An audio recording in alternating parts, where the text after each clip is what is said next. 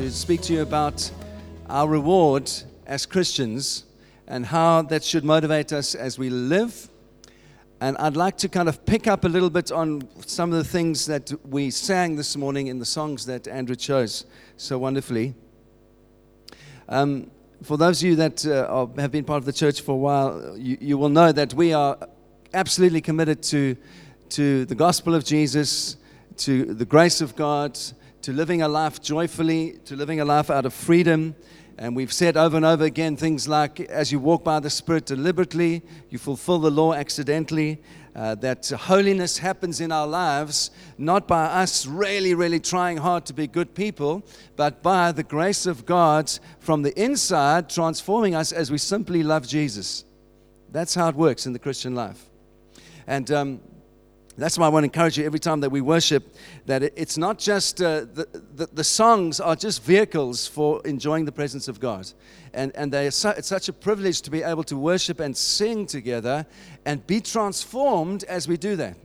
And that's a different way of viewing worship, isn't it? Sometimes people can think worship is like the warm-up to get to the preaching. Or the worship is there to kind of settle our hearts so that we can focus. And that's true, it does do all of those things. But in and of itself, worship is incredible privilege and value as it transforms us as we simply worship God. So I want to encourage you. That's why I try to say in the worship, there's always an invitation from God every time we get together to go a little bit deeper with Him, a little bit higher with Him, to open our hearts a little bit more and let Him just encourage us and refresh us every time we worship. Amen? And so this life of living by the Spirit is really what I want to talk to you about this morning, and to encourage you that there are great rewards for us as we live a Christian life. And I want to start with a quote that has really encouraged me.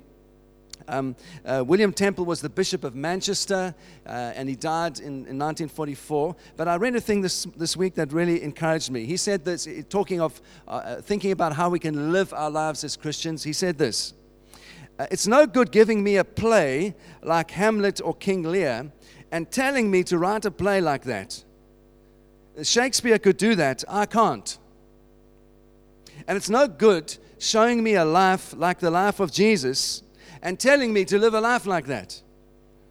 Jesus could do that, I can't.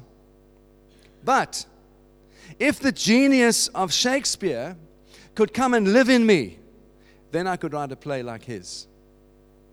And if the Spirit of God could come and live in me, then I could live a life like Jesus. Amen.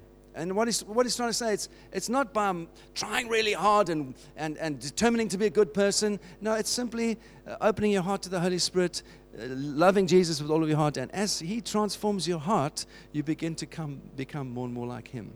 It's by the Spirit that all of these things happen. And this is really what the Holy Spirit does. The Scripture says those of us that are born from above, in other words, born again, are enabled by the Spirit to live a life like this, free of striving, free of fear, free of compulsion, free of punishment, the fear of punishment, free of the fear of God's judgment, and we can joyfully walk as we listen to the voice of the Spirit. And there's great joy to live like that. And the longing of my heart is that every one of us in this church would know what it means to live like that, joyfully, without fear. Yes? And that those are people that are saved into this church and come to know Jesus would also know that joy and freedom that comes as we walk by the Spirit. And we've been celebrating the 500th anniversary of the Reformation. And all these things are what the Reformation celebrates. The Protestant movement. This is what Luther and the others rediscovered when they read Galatians and Romans, that we are saved by grace through faith. And this is what we've been celebrating. But I want to kind of contrast that with another view of the Christian life that I want you to be aware of. And these names might not mean anything to you, but that's not the important thing. The important thing is you probably know some Christians that live like this. Have you ever heard of Pelagius? Anyone? Anyone heard of Arminius? Okay, well, I'm going to just take a moment to contrast the life of grace with this view of Christian life. Okay? Now, Pelagius and Arminius both represent a theology, a way of seeing God, which is synchronistic. It puts two things together. And both of these men said that actually our salvation is not accomplished solely by what God does. What is more important is that how we respond to God is the most important thing. Okay? And so, in a very, very clear way, you can see right from the beginning, this opposes what Paul said and what Augustine said. Augustine was the great doctor of grace, and he came from a retrograde background, and he knew there was nothing good in himself that deserved to be saved, and it was solely God's grace and lavish love on his life that reached into his life and transformed his life. And so this is what we believe as Christians. This is what we believe as Protestants, that God sovereignly moves in our lives. And He grips our hearts, and He gives us a new heart of flesh, and that new heart of flesh has a desire to love Him. And the old heart that we had before Christ has no desire to engage with God at all. This is what we believe as Christians. There's a new heart that is given to us, and it comes by the power of the Spirit. And as soon as we are regenerated and that new heart begins to beat, we are able to love God and have a relationship with Him. This is what Augustine taught. This is what Paul taught. This is what Calvin taught. Well, Pelagius, he was a British monk. He lived in the 4th century. And he said, no, these guys have got it all wrong. Actually, we are not by nature evil. We are by nature actually good. You know, Adam fell, but by nature Adam was good. And we don't inherit a fallen nature from Adam. We only become guilty before God as we start to do wrong things. But actually we are good. So his starting point was, unlike Augustine, that we are fallen. His starting point was, actually, no, we are good. All of us are good. And we just decide to do wrong things, and that's what displeases God. And so he had this great big fight with Augustine in the 5th century. And in AD 431, the Council of Ephesus declared Pelagius to be a heretic and said, no, actually, Pelagius, you have got it wrong. It was all about God and His grace and Him reaching into our life. It's got nothing to do with our goodness. It's got nothing to do with us deserving salvation. It's got to do with everything with God's mercy. And so this kind of battle was won in one level in the 5th century. But again, now in the Reformation, another guy, when the Reformers started preaching what they were doing, there was a Dutch theologian called Joseph Arminius. And he picked up on some of the things that Pelagius taught, and he began to oppose the idea that we are saved purely by grace. And he said that actually God wants all people to be saved, and so He's given us this thing which He called prevenient grace, which is, he said, we all have an ability to choose what is right, but until we choose to do what is right, God doesn't save us. You see where this comes again? And so it's the same kind of idea that Pelagius had, and what Arminius said is that actually, if you don't live right, you can lose your salvation. That's what he taught. So he said, actually, you can fall away from grace. You can decide to believe. And then actually, you can fall away from grace if you don't consistently do the right thing. Can you see what this leads to? This leads to a life of legalism. This leads to a life of fear. This leads to a life of constantly being unsure if you've done enough to be saved. Do you understand where I'm coming from?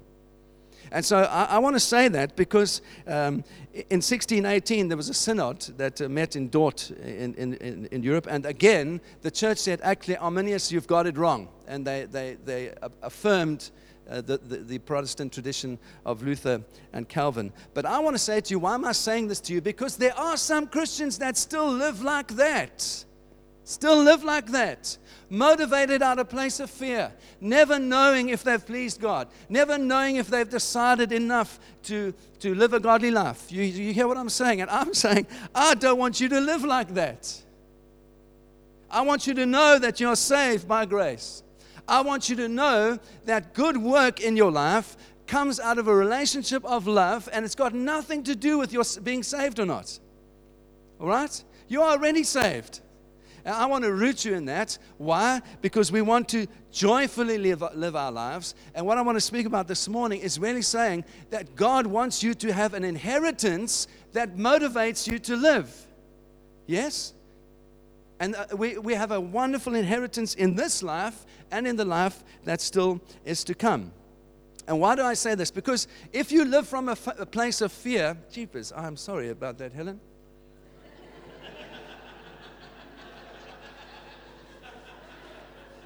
I'm really becoming an old man. I'm frothing and right. Why do I say it's so important to know this? Because if you live constantly from a place of fear, never knowing that you've done enough, what inevitably begins to happen is that you start to get depressed. You start to get down. You start to think, God, am I ever going to please you? And Martin Lloyd-Jones wrote a brilliant little thing in a book that I'd like to quote you. He called this little paragraph, Preach to Yourself. And I want to encourage you to preach to yourself. Okay? And this is what you preach. You don't preach about what you need to do. You preach about what God has done for you. That's the key. All right? And this is what Martin Lloyd-Jones says.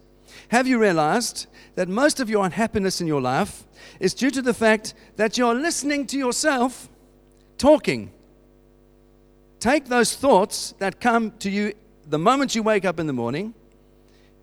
You have not originated them, but they start talking to you, and they bring back the problems of yesterday. Well, someone is talking, and who's talking? It's yourself talking to you. Instead of allowing this self to talk to you, you start talking to that self. Why are you downcast, O my soul, said David.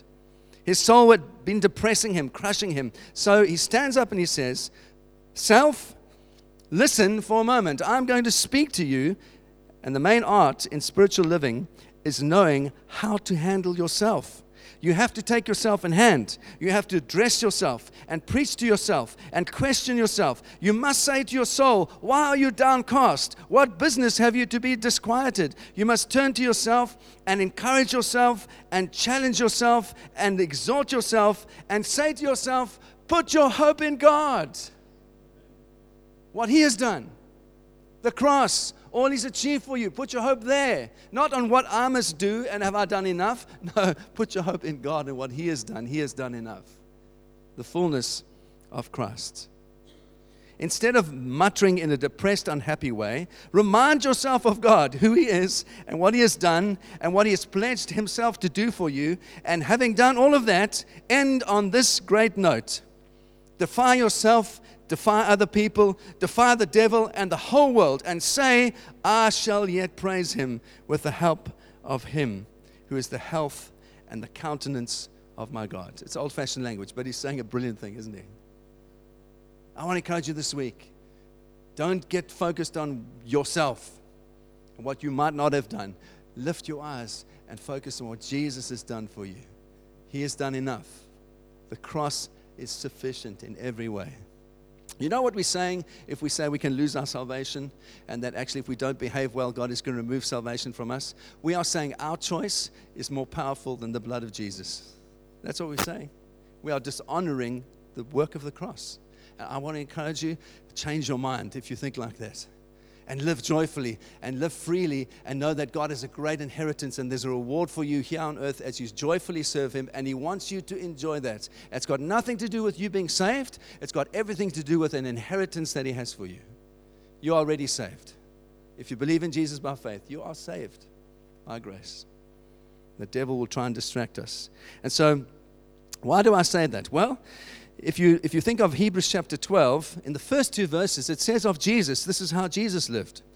It says, therefore, since we are surrounded by such a great cloud of witnesses, let us lay aside every weight of sin which clings so closely, and let us run with endurance the race that is set before us, looking to Jesus, the founder, the perfecter of our faith, who for the joy set before Him endured the cross, despising its shame, and is seated at the right hand of the throne of God.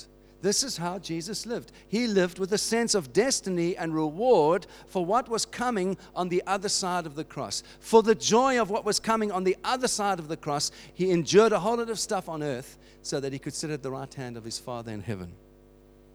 And so, I want to say to you, as a believer, you are saved, and God has a great reward for you. He's got a great inheritance for you here on earth and in heaven that He wants you to enjoy. And you can joyfully pursue that. Without fear, without compulsion, you can just joyfully get on and live your life knowing that God has reward for you, an inheritance for you. And I'm not talking here, I want to point this out right at the beginning. I'm talking about spiritual rewards. I'm not talking about necessarily about money, about a bigger house in heaven. I'm not talking about that stuff, all right? I'm talking about a spiritual reward, and we're going to look at that this morning. And I'd like to do that in three contexts. I want to look at Abraham, our old friend. I want to look at the Mosaic law and how inheritance was understood under the law. And then I want to look at grace and how we can understand our inheritance under the grace of God. Is that all right? So let's look at Abraham first, briefly. Did you know that in the Old Testament there are 650 references to inheritance? In the New Testament there are 48 verses that refer directly to our inheritance. God has something set aside for us. And the Old Testament speaks clearly of that, and so does the New Testament. And so in Genesis 15, you know it well. I've quoted it over the last couple of weeks. God gives this promise to Abraham, and He says, I am the Lord who brought you out of Ur, of the Chaldeans, to give you a land to possess. And he said, O Lord, how am I to know that I shall possess it? And I said to you last week that part of Abraham's challenge is that every great promise God gave him, he had to, by faith, overcome doubt to inherit the promise.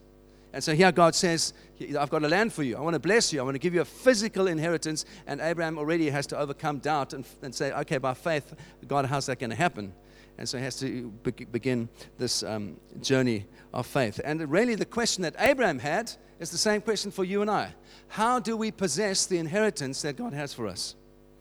We know that Abraham was saved by faith. Genesis 15, he believed God. We know that he was saved. And so in the context of Abraham's life, if we go to Genesis 22, we read this amazing story. When he's prepared to offer up his son Isaac, God says to him, by myself I have sworn, because you have done this and have not withheld your son, I will surely bless you. And I will multiply your offspring as the stars of heaven, and the sand is that like on the seashore. And your offspring will possess the gates of his enemies, and your offspring shall all the nations of the earth be blessed, because you have obeyed my voice. And so there's a clear connection here in terms of Abraham's life. He believes by faith, but what unlocks the inheritance of God in his life is his obedience. And as he learns to hear the voice of God, and he obeys the voice of God, more and more of the inheritance of God is unlocked for him. And here at the end, when God says to him, I can see that you love me because you're prepared to offer up your son. Now, through your offspring, all of the nations of the earth are going to be blessed, and all the peoples on the world are going to know about me because of this promise I've made to you. It's beautiful. As he obeys, God releases to him.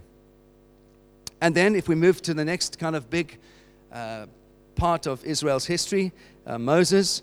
You know the story of Moses. The Israelites have been in slavery in Egypt, and Moses leads them out, and they've been given the law in the desert.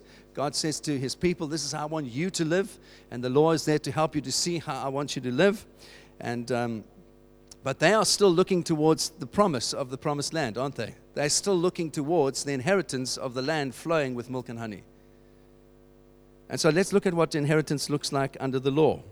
Under the law of Moses. Do you understand? I want to clearly again say to you this morning, you and I, we are not under the law of Moses. Yes, we are under the Holy Spirit. We are under grace. We are not under the law of Moses. But for the people of Israel, this is what it looked like. In Leviticus 20, you will inherit the land, and I will give it to you to possess, a land flowing with milk and honey. I am the Lord your God, who have separated you from other peoples. And so here we see that for the Jewish nation, under the Mosaic law, God was giving them an inheritance, but there was something that they had to do to take the inheritance. And so for us, it's the same. God makes a promise to you and I, but there's something out of obedience that we have to do to fully take that inheritance for our lives. Yes? So as we hear the voice of the Spirit and God's promises to us, we have to engage with that and take the inheritance that God has for us. And there's so many things that God has promised, so much of His kingdom that He wants us to take hold of. I love that New Testament scripture says the kingdom is taken by violent men, and violent men take it by force. There's something about when the Spirit of God motivates you and changes your heart that you begin to engage with God's promises and you are determined to see them worked out in your life. It's kind of like you get courage when the Holy Spirit comes to engage and to say, yes, there's an inheritance for me. And it stops you being passive. The Holy Spirit, there's no fear in the Holy Spirit. Only love, and love motivates and says, okay, I want you to engage with that and take it for your life. The interesting thing is that under the law, under the Mosaic law, the priests, the Levites, had no physical land at all. If you know the story, all the tribes got land except the priests. And why was that? Well, we read in Numbers 18 and Deuteronomy 12, the Levites, that's the priests, will do service in the tent of meeting, and they will bear the sins of the people. It shall be a perpetual state throughout your generations, and among the people of Israel you shall have no inheritance.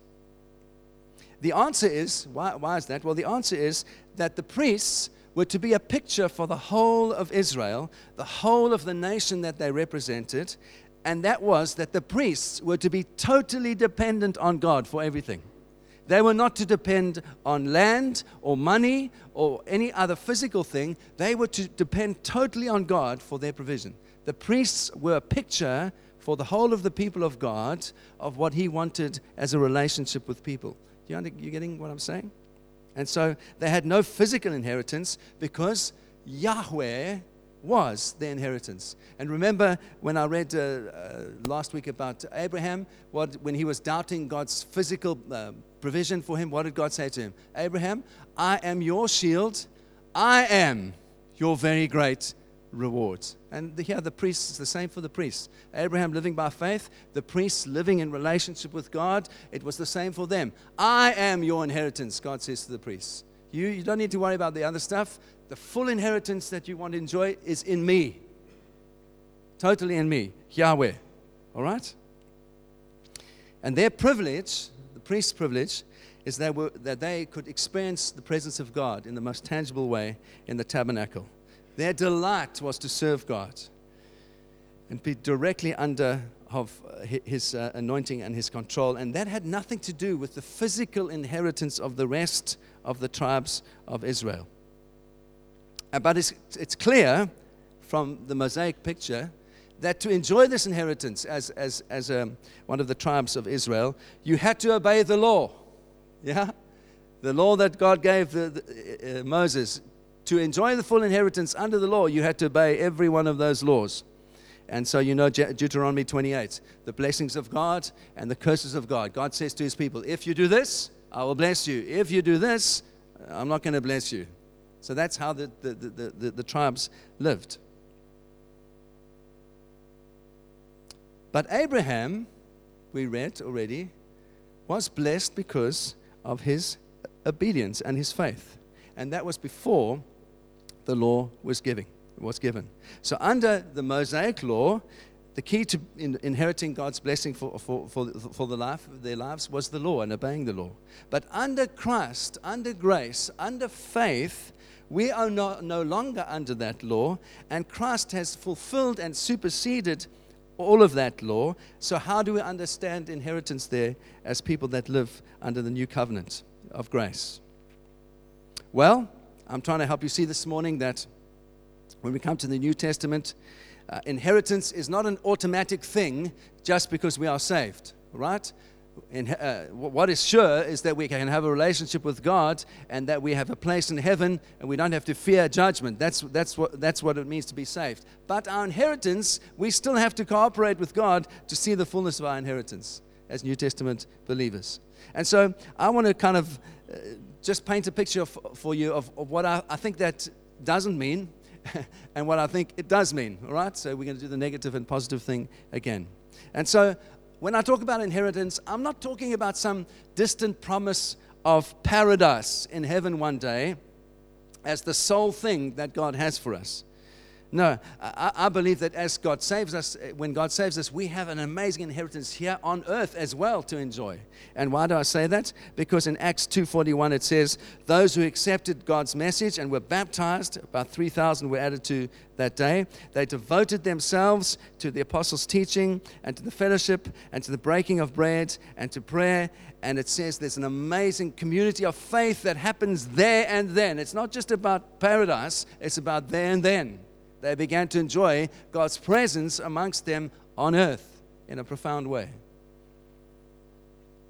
And at the same time, I don't believe that as we serve God as New Testament believers, that we must be in a kind of secular way motivated by reward. Do you understand what I'm saying? That we get so consumed with the blessings that we begin to miss the one who's blessing us. Why do I say that? Well, this is what Paul says, writing to the Philippian church. Whatever was to my profit, I now consider loss for the sake of Jesus. What is more, I consider everything loss compared to the surpassing knowledge of knowing Christ, for whose sake I have lost all things. I consider them dung, says Paul, all these things, these earthly things. I consider them dung that I might gain Christ. You hear the theme? For Abraham, for those that the priests of God under the law, for Paul, it's the same thing. The reward that they're seeking with all of their heart is God's presence. They're seeking Him. They're not distracted by all the stuff, all the other stuff that goes around living on earth and blessings and possessions. They're not concerned with that primarily. What they're primarily concerned with is knowing Christ above all things. That's the privilege that you and I have as New Testament believers, to enjoy the presence of God, to know Him, to be transformed by Him, to know Him above all things as Savior and Lord and King in our lives. So I also believe, when I'm talking about inheritance, I believe we don't get all the picture. Our generation doesn't know it all. That's why I love church history, because church history shows us that God has been restoring His inheritance to the church over centuries and centuries, and as we move forward in the plan that He has for history, we begin to understand a little bit more of the inheritance that He has for us. And we don't go back once something is restored. Are you with me? That's why I say, don't go back to living under fear. Don't go back. Why? Because Jesus has bought salvation for you. You don't have to live in fear. Don't be like Arminius and begin to say, oh, well, I don't think that's true. And I don't. No. God has done something amazing for you and I, and we can live in the freedom and the joy of that. Don't go back. God has a reward for you. God has an inheritance for you. Amen? And I'm also skeptical. I'm just finishing this section now of what I don't think inheritance is. I'm skeptical that it's a formula thing. That if we just do this, then God automatically is going to do that. I don't believe it's like that. I don't believe that we must, our hearts need to be consumed with Jesus. And as our hearts and our passion for Him grows, He does some stuff along the way. But it's not like I put my 10p in and I get a sweet out. That's not how the Christian life works. The Christian life works as I engage with Jesus and I let Him transform me. He begins to do things in my life that I don't even expect. And I don't go after those things. They're a great blessing. But He is my very great reward. And here I want to say that's what inheritance is not, what reward is not. Here is what I think it is. Here's the positive part. There is a reward in your life for meekness. There is a reward for that. Why do I say that? Because Jesus said it in Matthew 5, verse 5. Blessed are the meek, for they will inherit the earth. Jesus promised to you and to me. Blessed are the meek. Blessed are those that say they are not strong in themselves, that know that they need God to engage in their lives and help them. Blessed are meek people. You know what our world says? Blessed are the arrogant.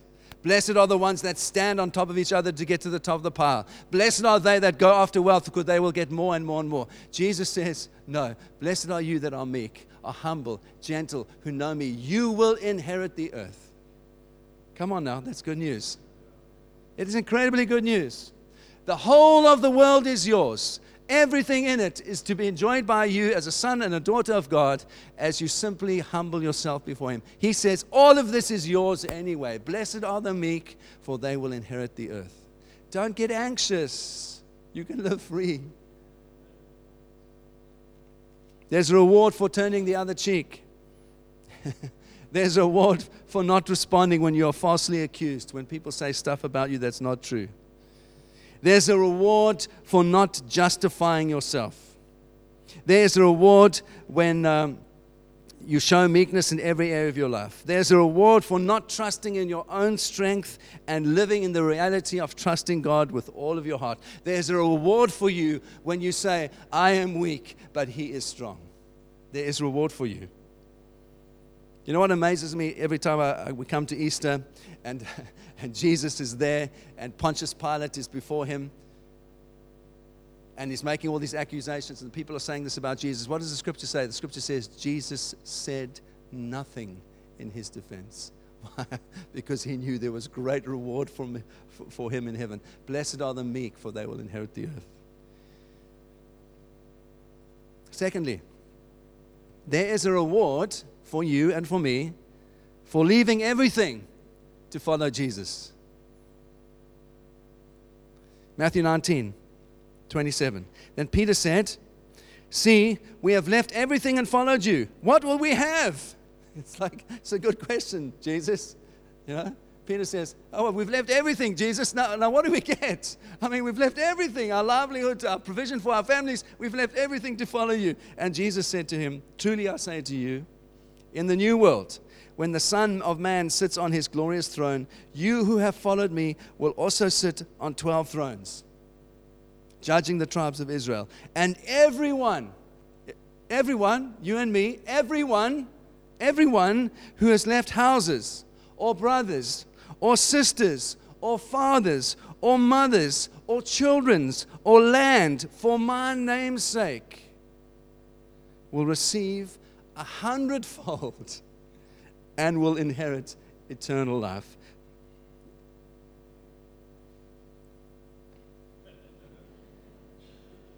You lose nothing by following Jesus. You gain everything by following Him. His promise to you, can we trust the words of Jesus? Yes, we can. His promise to you, every one of us that believe by faith, that are leaving behind some stuff on this earth so that we can follow Him with all of our hearts. His promise to you, His promise to me is in heaven, there is great reward for you one day. And you will enjoy some of that now on earth. But there's great reward from you, for you. Don't give up. Persevere. The reward is coming. That should be our confidence, that Jesus is our provision, that He's our healing, He's our security, He's our destiny. He is the fullness of everything that fills everything in every way. I hope that encourages you this morning. There's reward for meekness. There's reward for leaving everything to follow Jesus. There's reward for suffering with Christ. Romans 8:17. And if we are children and heirs of God and fellow heirs with Christ, provided we suffer with Him in order that we might be glorified with Him. There's reward for you. Even when you're going through hard times, as you persevere, there's reward. Why? Because you are heir together with Christ. And even the Romans 8:28, we've said it so many times, all things work together for good, all the rubbish things also. Someone said to me the other day, I can't quite believe that. How can the bad things be working for good? Well, this is the miracle of grace. This is the gospel. This is the amazing thing, that God takes those things and He works them into His plan so that all things become the best thing that God has for us. It's incredible. It's marvelous. It's wonderful. It's the power of the gospel, that even the bad stuff, God works it for good in our lives. So, because we are heirs together with Him. Let that encourage you. Becoming like Jesus is a reward for you and for me. The technical word is sanctification, isn't it? We are sanctified. We are made more and more like Christ. Acts 20:32. I commend you to God and to the word of His grace, which is able to build you up and give you an inheritance among all those that are sanctified. Yes, there's an inheritance for us as we become more and more like Jesus. There is reward for us in our lives as we become more and more like Jesus. He changes us by the power of His Spirit. There's reward for perseverance. Acts 26:18. Open the eyes, Lord, that they might turn from darkness to light and from the power of the devil to God, that they might receive forgiveness of sins and take a place amongst those who are sanctified by faith in me. There's reward as we persevere. There's reward for serving the Lord wholeheartedly. Colossians 3:23. Whatever you do, Paul writing to the Colossian church, work heartily as for the Lord and not for men, knowing that from the Lord you will receive an inheritance. That is your great reward. You are serving the Lord Christ. We were talking at the parenting seminar yesterday about a whole lot of stuff. You know there's reward that comes for having a good attitude towards your husband or wife? There's reward in that. Absolutely. 1 Peter 3:7. Likewise, husbands, live with your wife in an understanding way, showing honor to her as the weaker vessel, since they are heirs together with you of the grace of the Lord Jesus, so that your prayers might not be hindered. There's a challenge, guys. Perhaps God's not answering our prayers because we've got a terrible attitude towards our wives.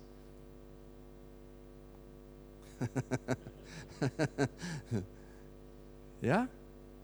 That's what the scripture says. Husband, honor your wife. Love her. Cherish her. Why? So it might go well and God will hear your prayers. This is a good motivation for husbanding, all right? Reward comes to us for overcoming sin. What's the time? Another 10 minutes and I'll be finished.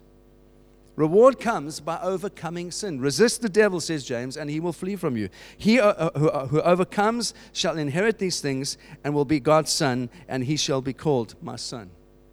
There's reward as we overcome sin. And then lastly, reward comes by faith, and this is the part we don't like, and patience.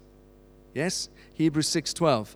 As we desire each one of you to show the same earnestness, to have full assurance of hope until the end, that you might not be sluggish, but imitators of those who through faith and patience inherit the promises. God has promises and an inheritance for you and I. We need to have faith and patience and perseverance to trust Him for the fullness of those things in our lives.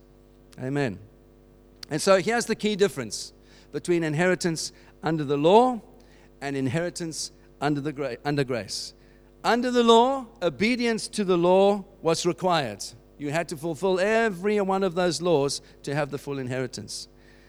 Under grace, all you have to do is obey the voice of the Spirit of God. What a good deal. All I have to do is listen to God's voice and hear what He says and obey what He says, and I enjoy the full inheritance of God that He has for my life. Come on, that is good news.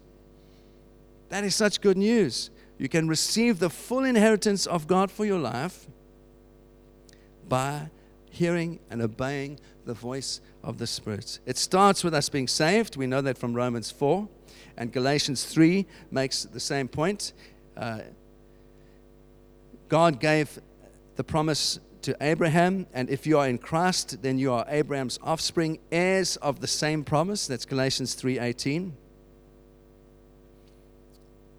But Paul also makes it clear that through ungodliness, we can block some of the inheritance of our lives through sin.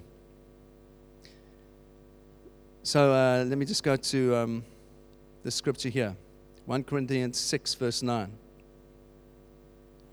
Do you not know that the unrighteous will not inherit the kingdom of God? Do not be deceived. Neither the sexually immoral, the idolaters, adulterers, men who practice homosexuality, thieves, the greedy, drunkards, revilers, swindlers, none of these will inherit the kingdom of God. But here's the encouraging point. And some of you were like them, but you are washed. You are sanctified. You were justified in the name of the Lord Jesus Christ and by the Spirit of God. And so Paul's point in this portion is that thing that what blocks the way to our full inheritance is sin in our lives that we are refusing to repent of. And surely this is one of the great motivators for living a holy life, a godly life. There's a possibility for great blessing in our lives. There's a possibility. We are already saved. We know that. We're not worried about that anymore. But there's a possibility to know the fullness of God's blessing in our lives. It simply comes as we obey the voice of the Spirit. And just to make it very, very practical, we can lose something of that inheritance if we disobey God. So, for example, husbands, when I said to you to now honor your wife, so that things can go well with you, there's a choice for you right there. It's not going to affect whether you're saved or not, but actually you can choose not to honor your wife, and it's not going to go well for you in your marriage. That's part of what I'm trying to say. Are you with me? We can block the fullness of inheritance in our lives if we don't obey the voice of the Spirit. So God says, this is how I want you to live for your sake. No, we're saved, we understand that, but so that you can enjoy the fullness of blessing in my life, in your life. What is the fullness of blessing? Righteousness, peace, joy, patience, kindness, gentleness. These are the things God wants us to enjoy. And these things can be blocked in our lives.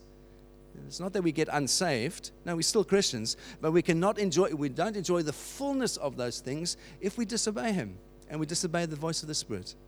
Are you with me? So if we want to see love, joy, peace, patience, kindness, what do? We hear the voice of the Spirit, and when God says something to us, we say, yes, Lord, I hear you. I'm going to do that. I'm going to change that.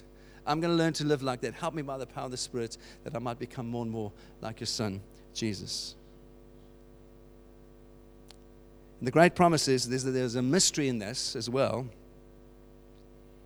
That as we do those things here on earth, there's a mystery in this because the promise of Jesus is that actually you're also storing up for yourself treasure in heaven. It's amazing, isn't it?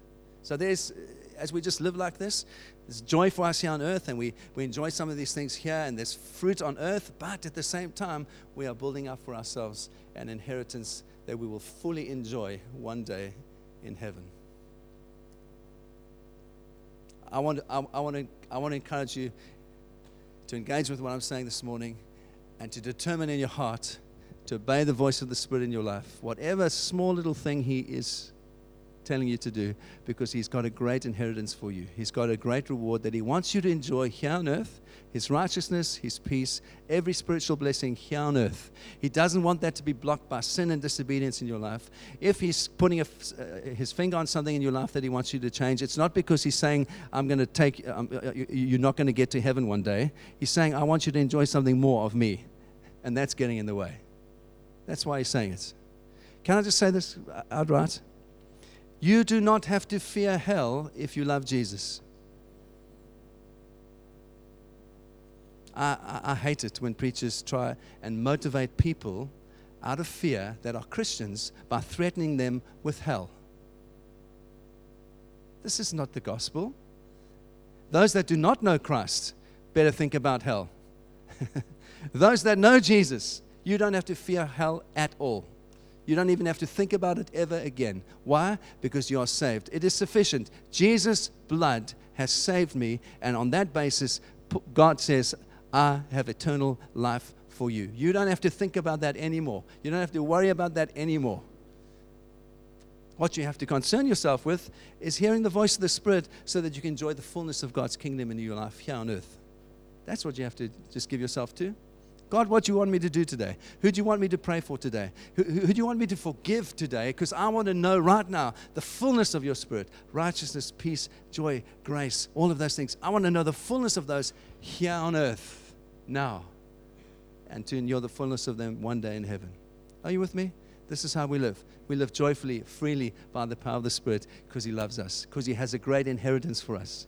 Don't give in to fear. Don't give in to insecurity. Talk to yourself. Speak to yourself about what God has done for you and what He wants you to understand so you can enjoy the fullness of your life here on earth, joyfully, freely, wonderfully. Amen? God bless you. Let's pray. My iPad is full of speckles of spit. I'm turning into my father. Isn't that true? Eh? Let's pray. Let's pray. Jesus, I want to thank you for just being able to come as your people and enjoy who you are. I want to thank you for the great gift of worship. that we can just sing of our love for you.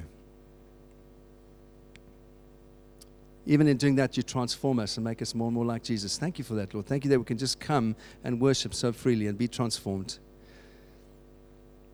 Thank you for your word that shapes our hearts and our minds and changes us. Holy Spirit, help us to be good learners. Thank you, Lord, that we don't have to fear hell. Thank you, Lord, that in Christ we are new creations. The old is gone, the new has come. Thank you, you're making all things new. Thank you, Lord, that you have an inheritance for us here on earth. Your righteousness, your peace, your joy, kindness, gentleness, self-control. Lord, thank you that when you speak to us and say, I want you to change that in your life, it's not to make us nervous of eternity. It's just so that we can enjoy the fullness of what you have for us here. Thank you. Thank you that you're not a vindictive God. Thank you that you're a loving Father. And Father, I pray that this week you would enable all of us to hear the still small voice of the Spirit saying, do this. I'd love you to do that, so that we can begin to enjoy more of your kingdom here on earth. That we would begin to enjoy more of your Spirit's fruit in our lives. Thank you that this is the great reward and inheritance that we can enjoy. Just as the priest did, just as Abraham did. Thank you, we're not under those rules anymore. All we have to do is obey your voice, and that is what pleases you. And so, Lord, I pray for this wonderful church, every single person, every believer here, that they would know the freedom and liberty that comes through Christ, and that every one of us would live in that freedom and liberty as we love you with all of our hearts. And we pray this in the precious, precious name of your Son, Jesus.